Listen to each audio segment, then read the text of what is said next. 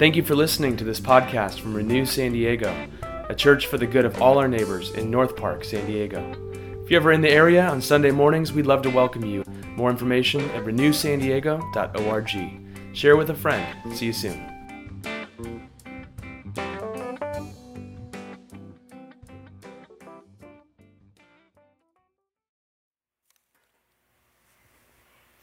Friends, the scripture reading today comes from Acts chapter 17, verses 16 through 31. While Paul was waiting for them in Athens, he was deeply distressed to see the city so full of idols. So he argued in the synagogue with the Jews and the devout persons, and also in the marketplace every day with those who happened to be there. And also some Epicurean and Stoic philosophers debated with him. And some said, "What does this babbler want to say?" Others said, "He seems to be a proclaimer of foreign divinities." This was because he was telling the good news about Jesus and the resurrection. So they took him and brought him to the Areopagus and asked him, "May we know what this new teaching is you are presenting? It sounds rather strange to us, so we would like to know what it means." Now, all the Athenians and foreigners living there would spend their time in nothing but telling or learning something new. Then Paul stood in front of the Areopagus and said, "Athenians, I see how extremely religious you are in every way. For as I went through your city and looked carefully at the objects of your worship, I found among them an altar with an inscription, 'To an unknown God.'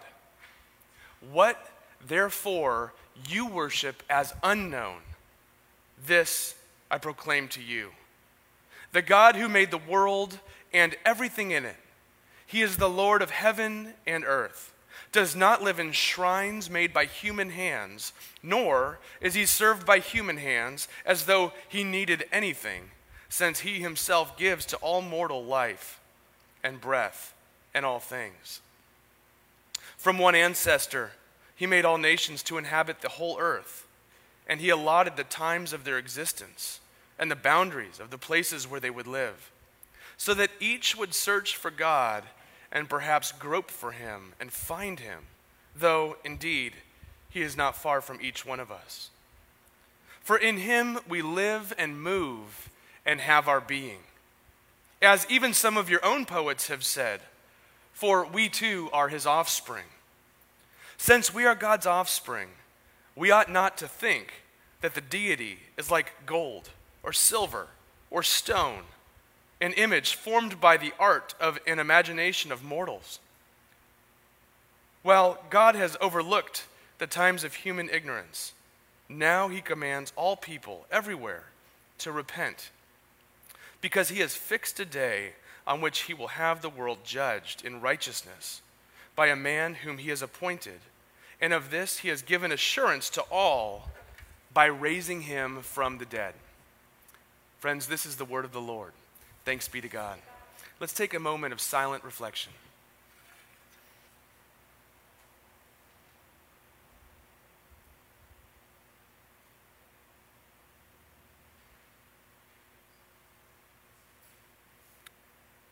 Let's pray together. Gracious God, as we enter this moment of silence and reflection, still there's that inner critic chattering toward us, filling our mind with messages of you have things that you need to accomplish, or things you haven't accomplished, or you're a failure, or you'll never be enough. Whatever that message might be, it floods our consciousness. We're bombarded every day by messages from outside, thousands, millions of messages trying to convince us to become someone different, to purchase something different. And in the midst of all the static and confusion, we are more anxious and more exhausted. We come to this very moment from a diversity of perspectives and experiences. Some of us hopeful, joyful, optimistic of what you're doing in our lives. Some of us despairing or afraid or angry or depressed or addicted. We come to this moment believing and unbelieving. Most of us somewhere in between. But however we find ourselves right now, we pray that you would break through all the static and help us to see that we have far more in common than we realize. That you see us in all our complexity and contradictions, and your response is to move toward us in the sacrificial, self-giving love of Jesus Christ.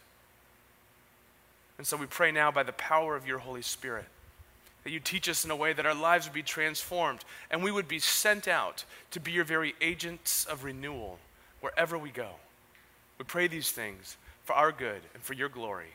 In the name of the Father, the Son, and the Holy Spirit. Amen. So last week, my family and I went to Washington, D.C. for the 5-day obligatory go to the capital of the nation, see all the monuments, the museums, and all of that, and it was phenomenal. And one of the things I love to do in a city like Washington, D.C.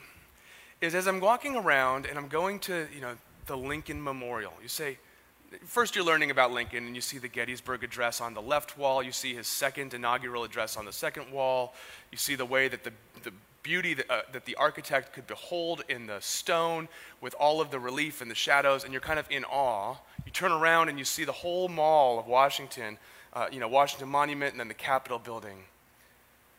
But I like to step back and say, why is this monument here?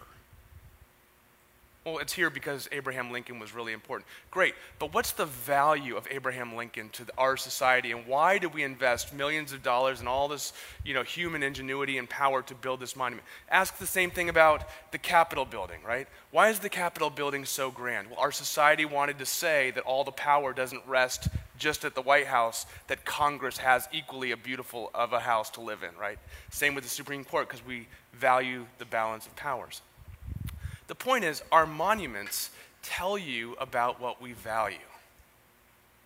You ever walk through a city like that? Once you start walking through a city like that, if you're traveling for a couple days and just saying, what did this city invest in?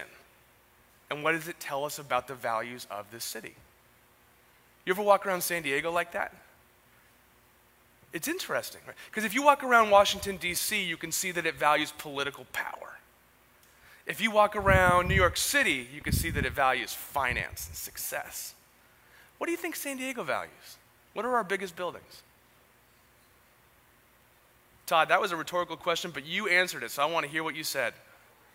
Natural resources? Okay, like the ocean? Yeah, of course, we're an outdoors people. All right, now this is Q&A time. What else, if you walk around San Diego, what do you see? What do you, sports arena, so we want sports. Yeah, and Petco Park and the new stadium going out where you used to call it Qualcomm, and if you're an old-time San Diego person, you call it Jack Murphy Stadium. What else? Food.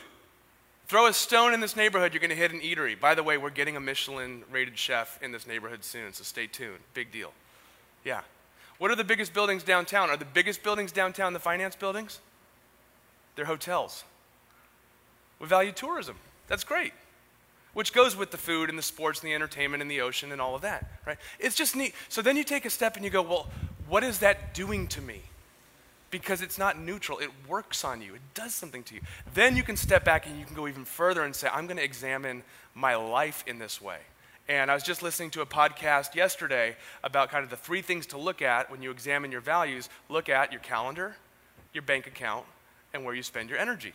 Right? Those are like 3 tangible things you can go, where am I putting my money, my time, and my energy? These are the things that I actually value.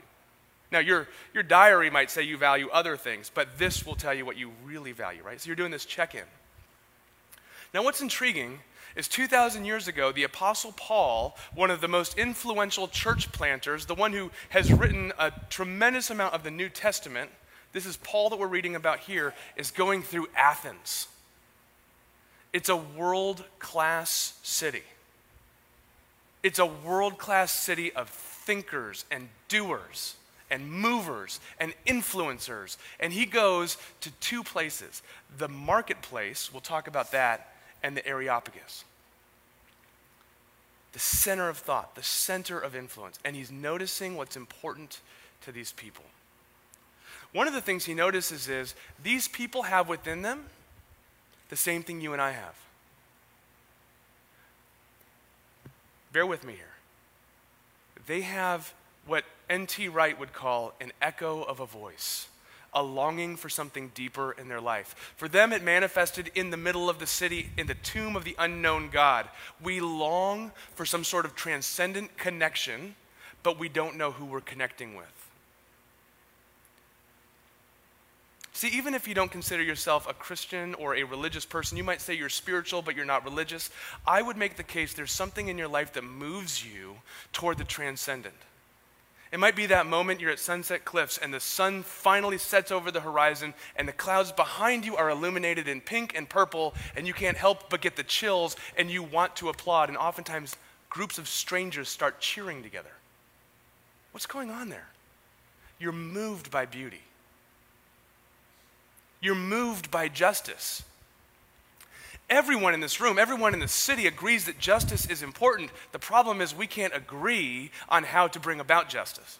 Right? It's this echo of a voice, this longing. We want it, but we can't get it. Or relationships. Deep down at your core, I asked a friend of mine who's a therapist and has seen thousands of clients over the decades that he's been in practice. I asked him, what do you automatically assume about someone when all you've done is read their intake form and they're in front of you for the first 30 seconds? What is universally true about every human being? What's universally true about you and me is deep down you desire to be known and loved. And most of you are terrified of that. It's an echo of a voice. We're longing for something. Justice, beauty, spirituality, relationship. And Paul says all of these things come together in the God that created you and knows you and loves you and didn't leave you forsaken but entered into the story. Now, I know someone says, look, those people back then were more prone to belief. Those people were more superstitious.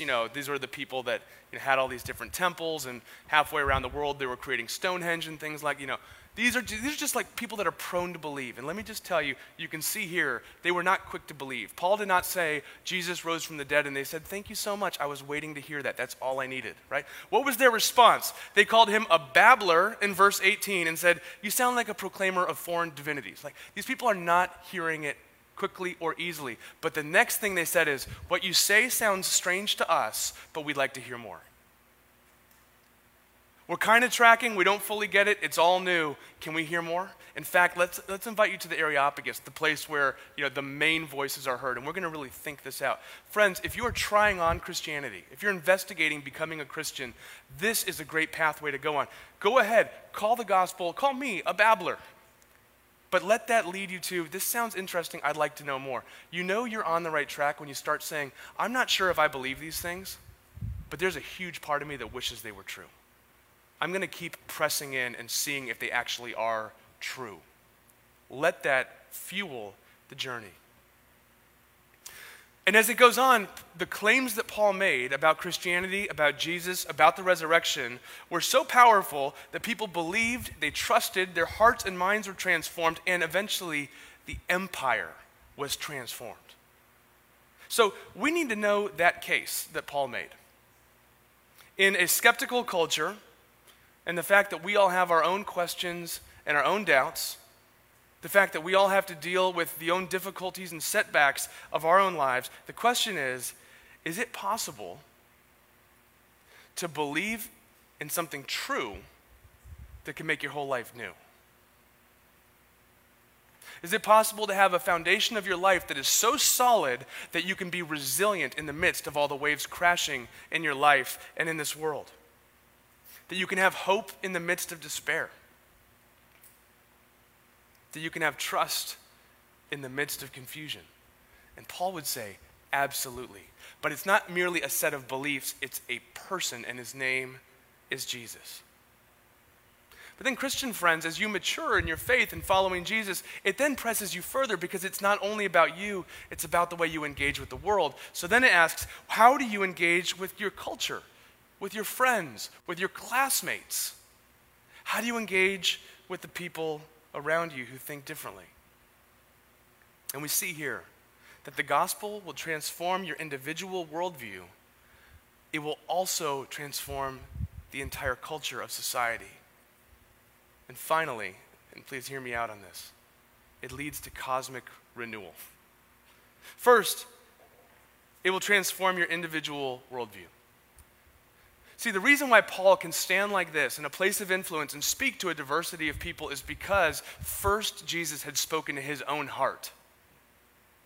And once he got the gospel in his own heart, he could then address people on the level of their own hearts. And it's interesting because he's addressing two very different groups of people.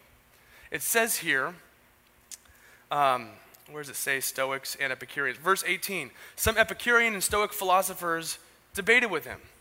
These were the two leading philosophical schools of kind of the Greco-Roman milieu at the time, the cultural intellectuals. They had both rejected traditional religion by and large. They didn't pray, they didn't worship, they had a perspective that would help them through the difficulties of life. Epicureans, they're my people.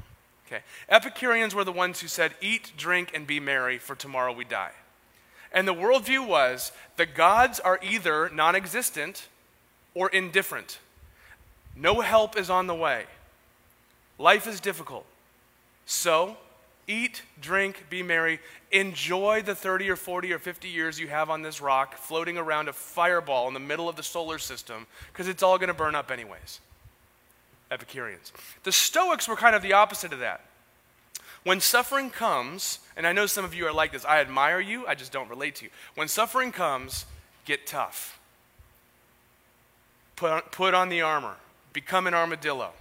Harden your heart. Stiff upper lip. Grit your teeth and bear it. Life is hard and it will not break you. You have to be tougher than it is. That's why when someone endures a lot of pain without crying, they say that person's very stoic. Christianity comes and says to the Epicurean, who's eating and drinking and being merry for tomorrow we die, who's using their body as recreation, and in the midst of it losing their very sense of self, Christianity comes to them and says, there's actually a depth and a connection. There's more meaning to your life than you could possibly imagine. You're more deeply valuable than you're giving yourself any credit for. And Christianity goes to the Stoic, who's gritting themselves against the difficulty of this world and says, because of the resurrection of Jesus, you can face your troubles in this world with a humble hope, with a realistic hope, with a resiliency, because he'll never leave you or forsake you. And so Christians of all times and places have experienced troubles and famines and doubts and persecution and setbacks and disasters and wars, and they've faced it with resilient, durable hope. And it had a cultural impact. And to both, what does Paul say? What's the case? Jesus is risen from the dead. He was bodily risen, and because of that, everything is being renewed. And here's the good news. You already know that God, though you don't know him, right? I see that you know God, but you don't know God, so now I will proclaim to you the God that you are worshiping, right? Tomb of the unknown soldier, the unknown God. So Paul, at the altar to the unknown God, I just went to the tomb of the unknown soldier in D.C., so it's still in my mind. Paul, at the altar to the unknown God, what are you talking about? What's he talking about? He says, what you worship as unknown, I proclaim to you. You know God, but you don't know God. In other words, what he's saying is, there is no such thing as someone who is not religious. It means everyone in here is putting your faith and trust in something. The question is, do you know what that thing is? I read a tweet by theologian and pastor Tim Keller in New York City this week who said, we're at a moment in our society where on one hand, almost everyone agrees that you are entitled to your own values and value system.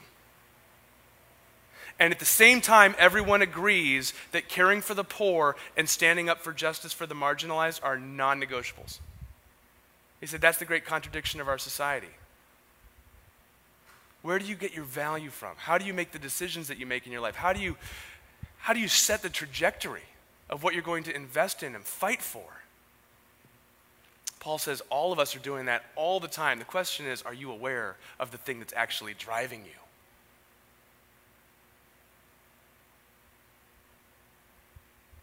All of these things are longings, echoes of a voice, justice, relationship, beauty, spirituality. And I would make the case that they're longings that are deep within all of us, no matter what culture you go to, no matter what time zone, what language, what ethnicity, what language, they're in us because they're in the human DNA. It's in our operating system. And C.S. Lewis, the theologian of the 20th century, would say, though perhaps those longings are deep within all of us because there's actually something to be longed for. You know, I get thirsty. Well, there's such a thing as water. I get hungry. There's such a thing as food. If we all have these universal longings, perhaps there's something that actually can meet that longing. And he would make the case, let that drive you toward the life, death, and resurrection of Jesus. Now, Paul in our passage here says, and the good news is, this is not about you pursuing God, because God has been pursuing you. In verse 24, it says that God is basically ultimate, the God who made the world and everything in it. Ultimate. And verse 27 says, though indeed he is not far from each one of us. Intimate. God is both ultimate and intimate. So the hardest work for you and me is to actually open our lives up to receive it. The most powerful prayer you might pray today for your own life would be, God, if you really are good, you really are present, I invite you to have your way in my life right now. I'm open. The second prayer would be, and now that you're doing that, where would you send me and to whom and how? See how it transforms your individual worldview? But then it also transforms the whole culture of the society. And I love this part. Verse 17, where it says, so they argued in the synagogue with the Jews and the devout persons, and also in the marketplace every day with those who happened to be there. So on one hand, he's going to the religious establishment. That's where you'd expect him to be. And then he goes to the marketplace. And marketplace does not do justice to the translation of where he actually was. The Greek word was agora. This was the center of the city. This was not Mission Valley Mall, okay? It was nothing less than Mission Valley Mall, but it was a lot more than Mission Valley Mall. The agora was the center of the entire city. That's one of the things that excites me about starting a church like this church right here with all of you in the middle of San Diego. Because if you want to transform the world, reach the city. I always say, if you want to care for the poor, go to the middle of the city, because that's where the poor gather together. I don't have to tell you this. You see it in the tent cities, let alone all the non-governmental organizations there to help. The poor have always gathered in the center of the city for resources, for critical mass, for safety. If you want to reach the world changers and the influencers, reach the city, because that's where policy is made. That's where the universities are. That's where the media is put together. Change the city, you change the world. And Paul knew this. So he goes to the agora, which was on one hand the marketplace. It was also the media center. Before there was internet and Twitter and whatever your news feed is, before there were newspapers, before there was TV, you would go to the center of the city and listen for the town crier crying out the latest news. Extra, extra, read all about it. This is what's going on right now. It's where you would go to get the information. It was the media hub, and he goes there. It was the financial center. Before there was paper money or hedge funds or stocks and bonds or whatever you're using, cryptocurrency, before there was any of that, you would go to the center of the city. Investors and business owners would meet face to face to make their deals. Consumers would go to buy their goods in person. It was the business center. It was also the art center. The artists and the musicians, where were they sharing their work? It was a center of creativity. It was the intellectual center. It says there the people did nothing except for listening and learning whatever was new, right? It was the intellectual center. There were no journals or editorials or peer-reviewed articles at the time. The philosophers would go and sit with each other to debate truth. Where did Socrates hang out? In the Agora. This is the place where Paul is. And here's the point. If you understand the gospel and live consistently with it, it will not stay in your private world. It will not stay merely here in a Sunday worship service. It will not stay merely on Sunday at all. It will roll and flow out of you into whatever spheres of influence you might have.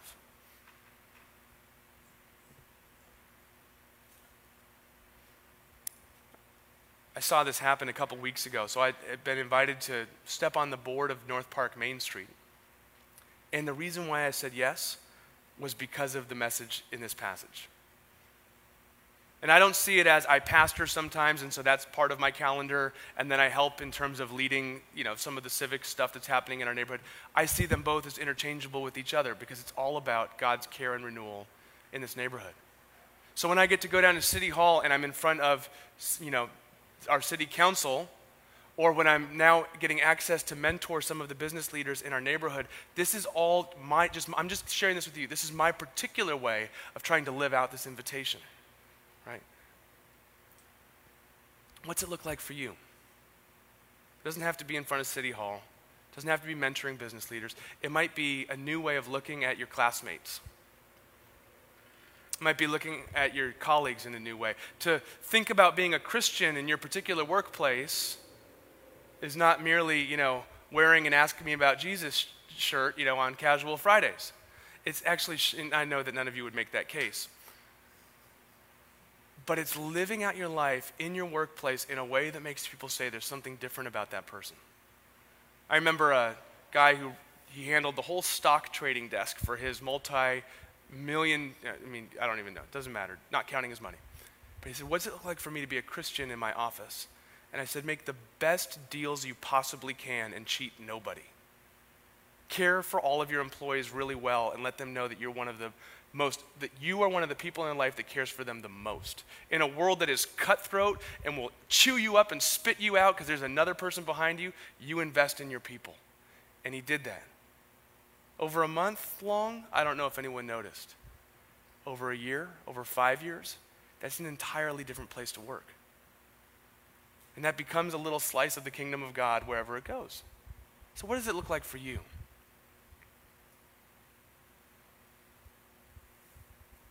How does it go out?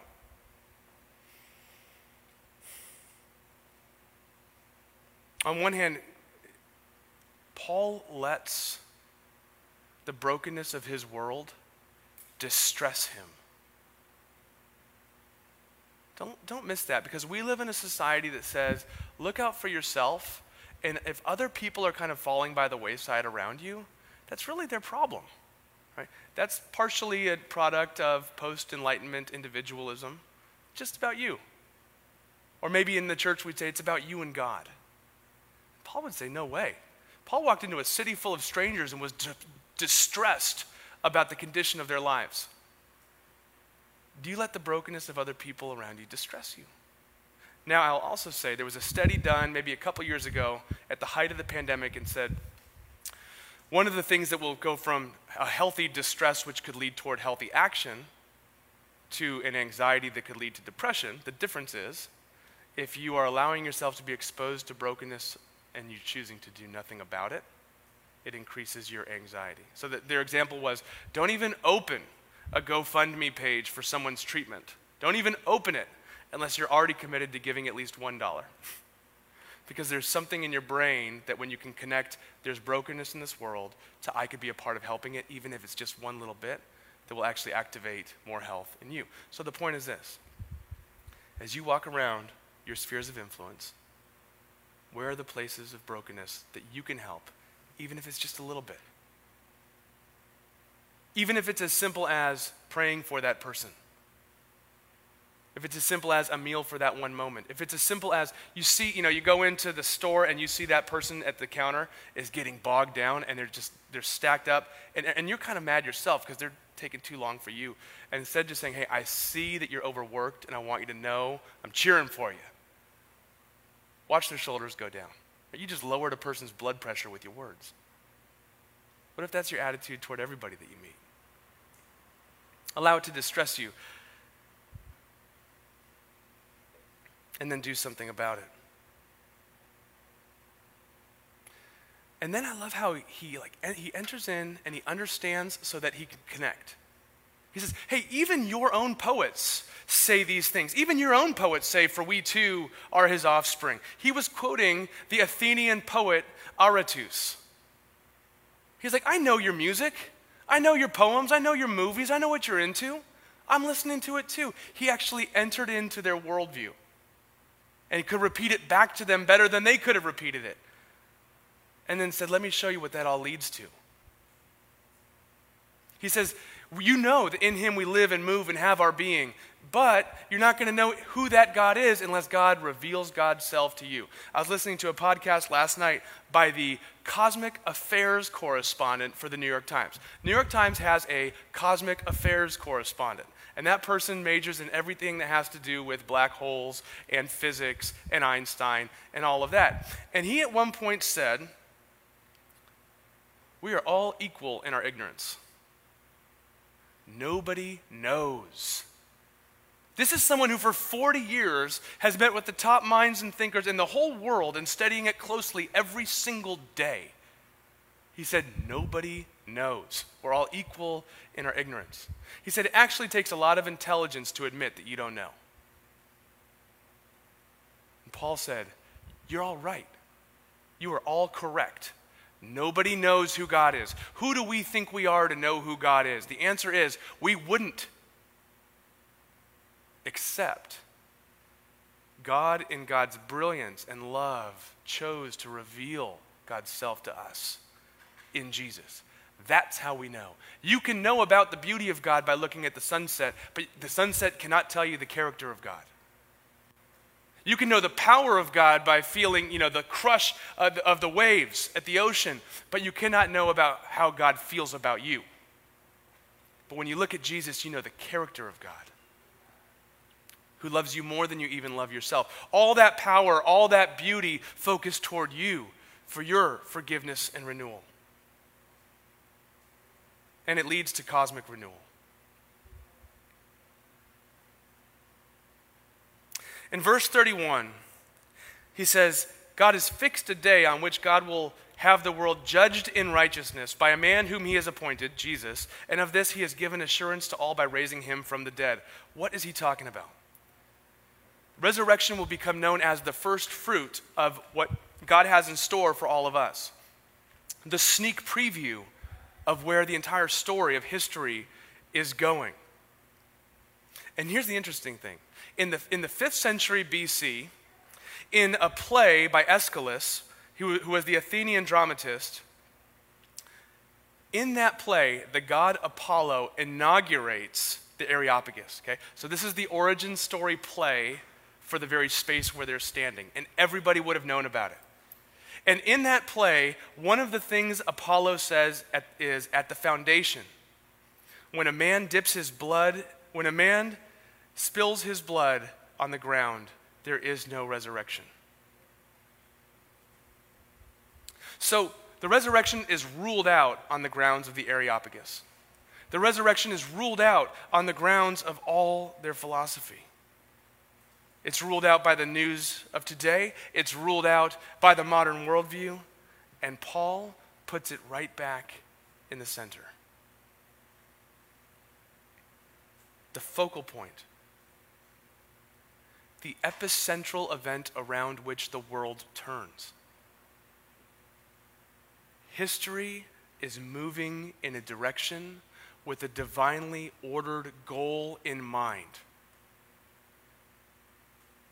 I think this might be what Martin Luther King Jr. was describing when he said, the arc of the moral universe is long, but it bends toward justice. And this is what Paul's getting at when he says, God foresaw a day when God would judge, that word, judge in righteousness, by Jesus. Now, someone says, Matt, this is what I hate about Christianity. You get us in here, you talk about God's love, and then you use the word judgment. We're allergic to that idea.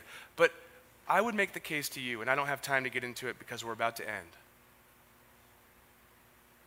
You and I do not want a God who sees the brokenness of this world, who sees genocide, who sees child abuse, who sees the pain that we inflict on each other and does nothing about it. If you were out at the beach and you saw a parent whose child was being hurt by another adult and did nothing about it, what would you deduce? That is a bad parent. They do not care about their child. God looks at this world and says, I care about it, I will do something about it. Now, here's the catch. When you or I judge something, we only do it based on the best resources we have, which are obviously finite and flawed and limited. So we don't get judgment right. Don't confuse that for God's judgment. When the Bible talks about God's judgment, it's a way of describing God putting all things to rights. This is what we celebrate at this table, where later you'll hear every tear will be wiped from every eye. Every injustice will be done away with. It's moving in that direction. And Paul says, how do we know it's going to happen? How do you know? He says, I know because he raised Jesus from the dead. In other words, he says, I believe that's going to happen because Jesus said it, and I believe in Jesus because he rose from the dead. A faith and a trust that can actually sustain you and hold you. Do you have that vision of renewal? I mean, how would your life be different right now if you could look at your own situation or at our world or in our society and say, God will renew even this? That's what turned the world upside down. That's what will transform your heart. That's what will renew our society. That's what will change the world. And so I'll leave you with this triple invitation, just from Paul's words. The first one is, he says, so what do you do about it? The Greek word is repent. The Greek word is metanoia. Change your mind. Change the way you think. Change the direction that you're going in. Recalculate, like it says in Google Maps, when you're off course. What if you reorient your life back to this story? Number 2, turn toward the living God, as he says, as you might grab for God, even though God is not far from you. And number 3 is, as you do, turn your attention to the waiting and watching world. Let's pray together. Gracious God, as we get into this heady story in one of the most world-class, powerful cities in human history, we see how you transformed their lives individually and as a society. And we ask for the same thing here. We pray that your Holy Spirit would move through this place, through our hearts, through our lives, like a mighty wind, breathing new life into us and into this world. We pray that you would wake us up to your grace and send us out to be your very hands and feet wherever we go. We pray these things in your name. Amen.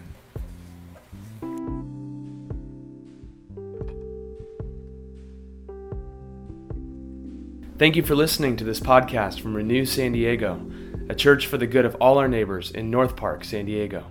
If you're ever in the area on Sunday mornings, we'd love to welcome you. More information at renewsandiego.org. Share with a friend. See you soon.